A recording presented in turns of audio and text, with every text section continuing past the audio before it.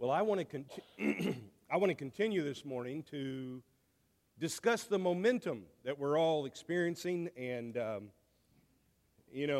guess if we all do have a bit of a cold or something or whatever it is, maybe you feel like that momentum is lost.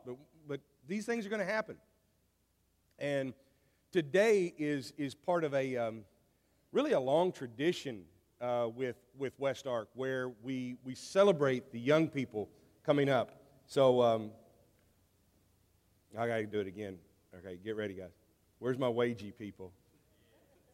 Yeah, thank you. All right, I'm going a little power mad on that. That's I love that. So keep the rest of you awake. I want to talk about how what we're doing today ties in with the faith that has been proclaimed throughout the ages. And even though it comes in different forms, what we're doing here today is actually what the church has done since the beginning, even before Jesus came and established the church. It's what the people of God have done for generations. The text that I want to share with you this morning is one that is very encouraging to me, and I'm glad that I located this. You will find it in 1 John chapter 2. Here, the elder John, he's the elder apostle, probably the last one of the 12 that's left. He's writing in his letter to encourage young Christians of all ages, but young Christians, some of whom feel beat up and feel cast out. And he writes this to them, and he says, I'm writing to you who are God's children because your sins have been forgiven through Jesus. I'm writing to you who are mature in the faith because you know Christ who existed from the beginning. I'm writing to you who are young in the faith because you have won your battle with the evil one. And I have written to you who are God's children because you know the Father. I've written to you who are mature in the faith because you know Christ who existed from the beginning. And I've written to you who are young in the faith because you are strong. God's word lives in your hearts, and you have won your battle with the evil one. Before we get to 1 John, I want to go back just a second. I want to talk about what we're doing here. It was in 2008 that the leaders of West Ark got together and were asking themselves the question, we do so many things, and we have this mission statement to make disciples for Jesus who are eager to serve others. But where does that mission statement meet the ground? What's the rubber that meets the road? Where do we actually apply this, and how does that happen? And in this prayerful discussion that went on that day, 4 words emerged that you'll hear us talk about. It's probably on your newsletter. Campus, kids, healing, and hope. Now, we didn't know how to flesh out each and every one of those, but we knew that in general, those were 4 directions of this missional statement to make disciples. If you want to think of it, you can say that if making disciples for Jesus who are eager to serve others is our vision statement or our mission statement, then those 4 words are the focus words. That's how we focus in on that vision. You got to have that, because right now I've got vision. But like the man said in Mark 8 when Jesus touched him the first time, he says, what do you see? I see people and they look like trees walking around. I don't know about trees, but I can pretty much make out who some of you are. But when I put these on, it focuses. And now I can see your beautiful faces. I can see you. I can read what's before me. So that campus and kids and healing and hope helps us to focus that general idea to make disciples. We want to make disciples on the college campus. We want to make disciples through efforts to bring healing and to bring hope. And now we've actually got ministries that have come about later since that time that have focused that. But we certainly want to make disciples of our kids. And that's why we do this. And I don't think it's a given. We should never take it for granted that making disciples of our kids, well, that's just the sort of thing that we do. Not at all. I want to say to all of the kids here, when you make your decision to follow Jesus, we celebrate with you. We celebrate with you and we affirm that because that is the decision that you make. We can guide you in it. We can encourage you in it. But it's the decision that you make. And it's a simple decision to follow Jesus or not follow Jesus. And sometimes, even though you've made that decision to be His disciple, you may find it hard to stay on the path. Well, that again is where we bring the healing and the hope in. And that's where this becomes your cloud of witnesses that encourages you. Teaching the kids is what God's people have always been charged to do. You see it with Moses. You see it with Jesus. You see it with Paul. They describe it in different ways. Ages and generations and the age of adolescence and childhood, it changes throughout history and around the world. But there's always this idea of the older ones teaching the younger ones. In Deuteronomy 6, Moses says it to the people. He said, you're going to teach these things. God tells Moses, you tell them to teach my commandments. Why? So that you'll live in deep reverence before God lifelong, observing all of His rules and regulations that I'm commanding you, your children and your grandchildren living good, long lives. Jesus makes it clear to His disciples that being a disciple is not just adult business and we need to keep those kids out of the way. Not at all. Luke 8:15, among other places, Jesus says, allow the children to come to me. Don't forbid them because God's kingdom belongs to people like these children. One of the wonderful things about this congregation is we have always upheld the importance of having the children come to Jesus. That's a calling here, and it's rooted in our DNA, and we want to continue to do that. It's not just for the children, it involves the children, but it's really about all of us. Because then those children grow up, and then they have children, and then those children grow up, and they have children.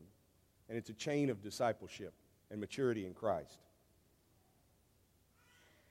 Paul says it to Titus, and Paul himself is mentoring Titus. There's the older one with the younger one, and he's saying to Titus, you need to be teaching people, and you need to be teaching their older ones to teach the younger ones. And you go through Titus 2, 1 through 12, and you might think, oh, wait, is this all about elders and deacons and all of that? Well, yes, but it's about more than that. It's about what it looks like to be mature in the faith and to pass that on to others. And finally, he sums it up, and he says, the grace of God has appeared, bringing salvation to all people. It educates us so that we can live sensible, ethical, and godly lives right now by rejecting ungodly lives and the desires of this world. Now, church, this is our situation that we find ourselves in.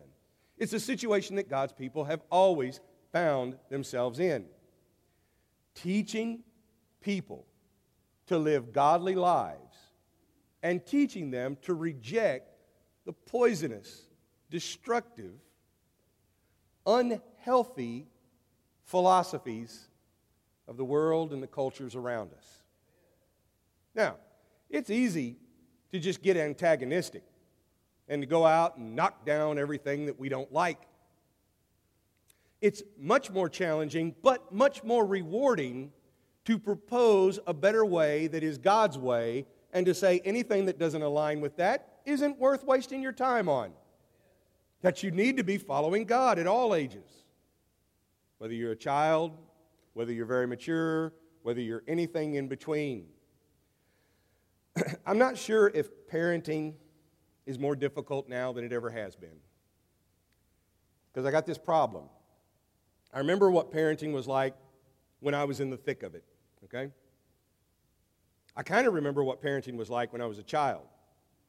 And usually it was the kind of thing that I was just sort of, working around and listening to, okay? But I was blessed in that area, and I had a lot of support. had a lot of encouragement. Then I became a parent, apologized to a lot of people for the way I behaved, and then did my best to be a good parent, realizing that it's not about me, it's about my obligation to these young people. Now, I don't know if it's more difficult now for parents. It might just be that I've gotten older. And as an older person, I understand how much more harmful the ugly things in the world can be. We're certainly a different world now than we ever have been. And let me go ahead and address this and get this out of the way. Because it's always the church's calling to be the community of God, to be light in a world of darkness. But we can get caught up in that struggle and become darkness ourselves fighting the darkness. We can lose our first love and get so cranked up about opposing what's wrong that we become just as dark as that which we oppose. We've got to be careful about that.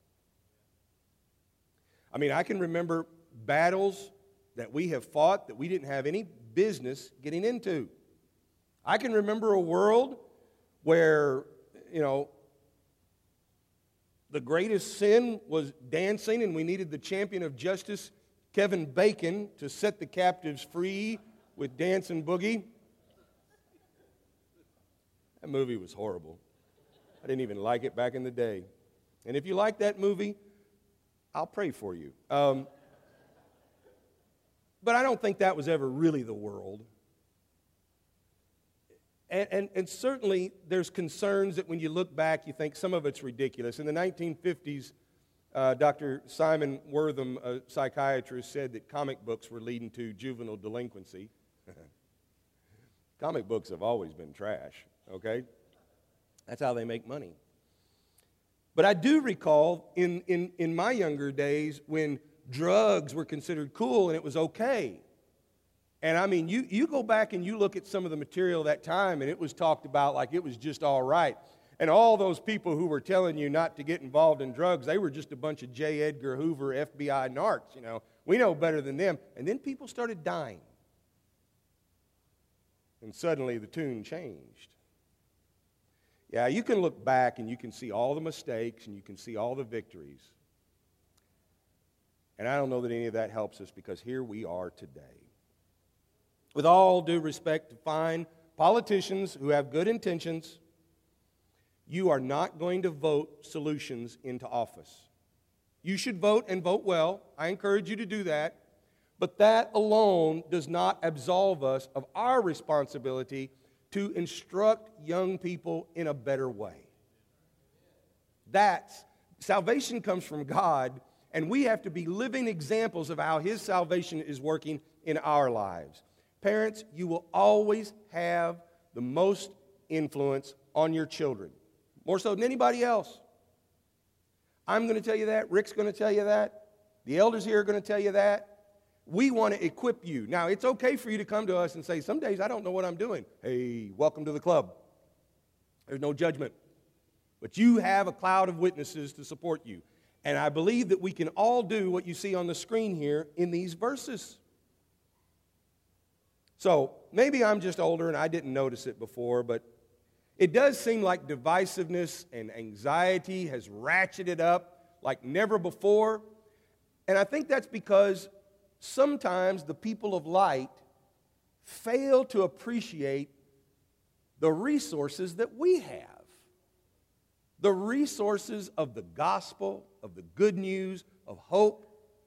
And sometimes I need you, the young people, I need you to remind me that things are going to be okay. And sometimes you need me, and you need others like me to help you. So let's stick together. In 1 John, he names three groups, three different ages. The children, the little children. The mature, the fathers, the parents, the old ones. And the young ones. And they're kind of whatever is in between, right? And to each one of them, he says, I'm writing to you. So this message is for you if you're a child. This message is for you if you're a parent or an old one. This message is for you if you're anything in between. I love that. Because the elder apostle is saying, there's a word for everyone. There's a place for everyone. in the kingdom. To the children, he's saying, you know that Jesus forgives and you know the Father. You know what we're doing in those Kid Men classes? We're teaching them about God. We're teaching them about Jesus. We may be introducing them to that. They may not have all of the understanding down, but we want to introduce them to their Creator and their Savior. And we need you to help us in there. Maybe you've got some ideas on that. Maybe you just need to tell your stories.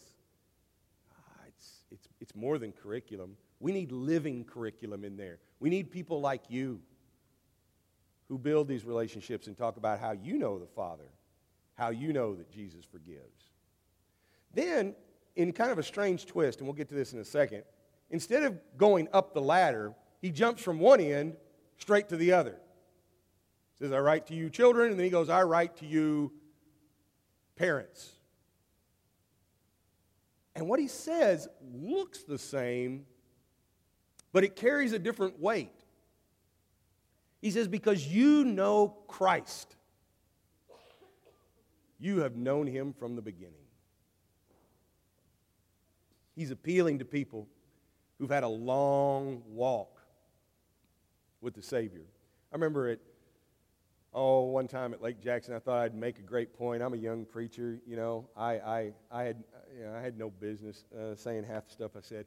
And we were in a class, and there was a wise man there who I respected. His name's Howard. And I said, let's tell the young people, isn't it just as difficult to follow Jesus when you're old as when you're young? And Howard goes, no. He goes, it's easier now. I said, really? He goes, yes. He goes, because I've made friends with my Savior. Oh, that was powerful. That was powerful. And he wasn't putting down the young. He was saying the temptations are greater. He was saying that the temptations are stronger. That you're young, you're inexperienced. And he wasn't shaming anyone. He was saying it's going to be difficult. And I think that's why John brings in the young people. Not the children, not the mature, but the people who are there in between, because they have overcome the evil one. That illustrated that to me. If things have changed and if I've just gotten older, then I want you to know this. To those of you who are younger than me,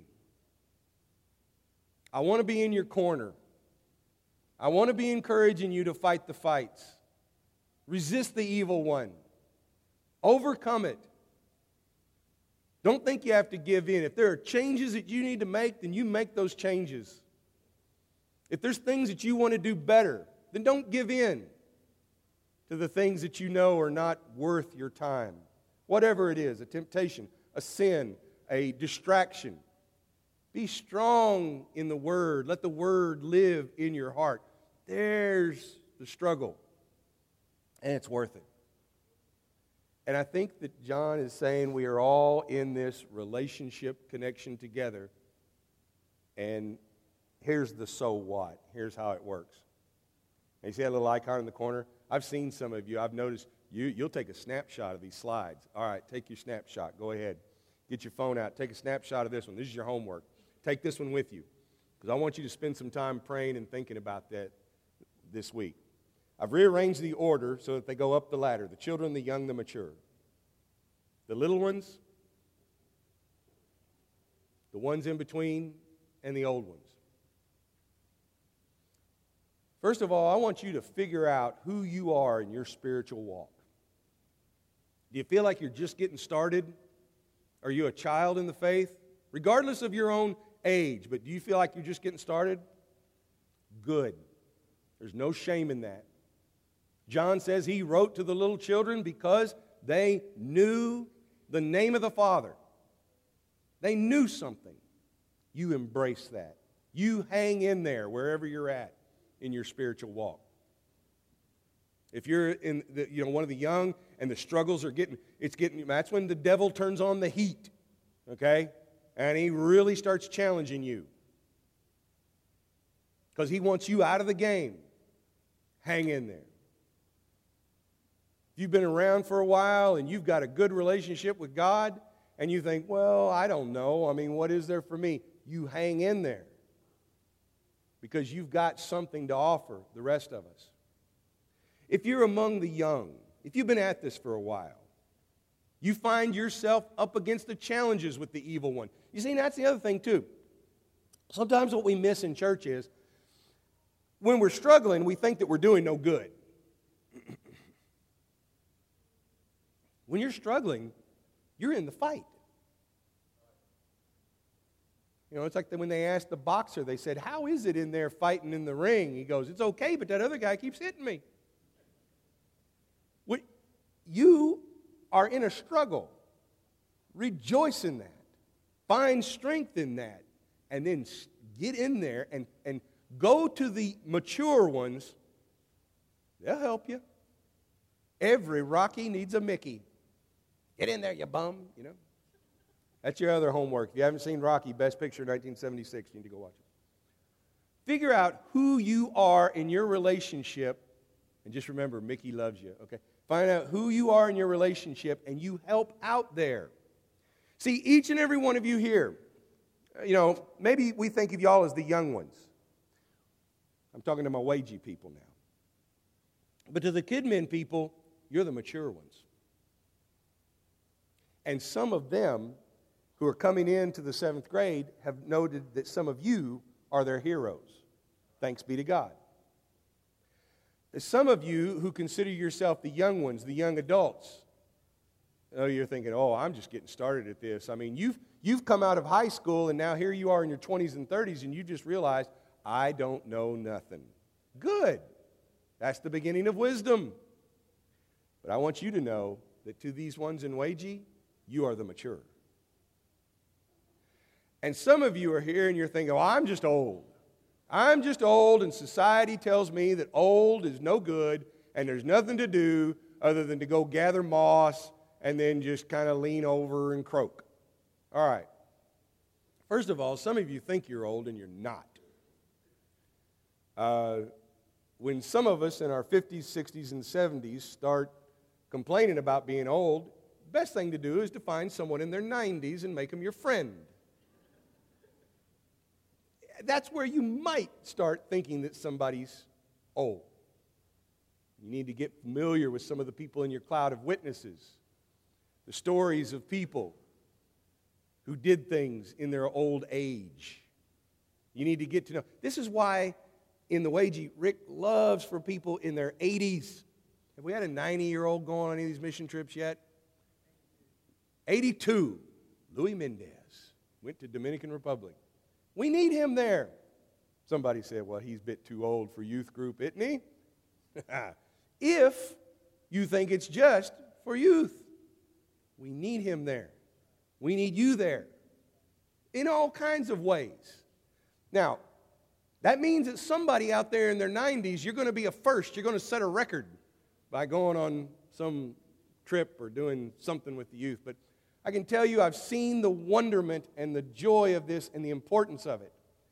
But I want you to figure out what the Father and Jesus Christ can do in your life to edify the church at any age. This is why I mentioned David Chadwell's book on the 2 Great Commissions. I mentioned this on social media. I'll mention it here.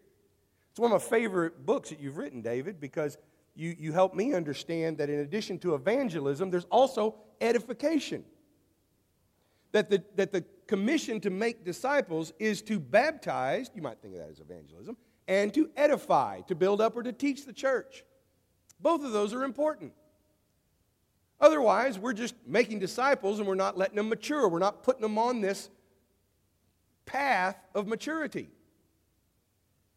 So, you think about this week and pray about this. How is it that the Father and Jesus Christ want you to edify the church? I am confident that this church family can stand against the spirits of the age that say young and old have nothing to do with each other. They're 2 different groups. They don't have anything in common. It's just all going downhill. Everything is deteriorating. And you know what? I don't know how much more to characterize this. Do you understand where I'm coming from, that spirit of the age? I want you to start to hear it like me after a while, where it starts to sound like whine, whine, whine, whine, whine, whine, whine. And there is no way to modulate the human voice so that whining is acceptable. It is much better that we have a word of good news. It is much better that we have a word of correction. It is much better that we cast a vision of a better way, following God. Not just for our sake, but for the sake of our children. And then let's get the big vision for the sake of our grandchildren. Do you know that each and every one of us is here because faithful people before us were paving the way for us before we even came into this world? And we get to do the same. We need to have a 100-year vision, a 200-year vision. The elder apostle addresses all ages and calls them to a unity, a growth, and a way of being a disciple at every age. Throughout the ages, the family of God has come to the supper table. This morning as we go around the supper table, a father and son will lead us around that supper table. It's one of our 7th graders. He's going to lead us, and his father is going to assist him. And I hope that is kind of a symbol of how we share the deeper faith about Jesus Christ in this moment. And then we'll conclude today by seeing the real illustration and example of these things that we've been preaching in our welcome for the 7th graders. Let's stand. Let's sing together and go to the Lord's Supper table.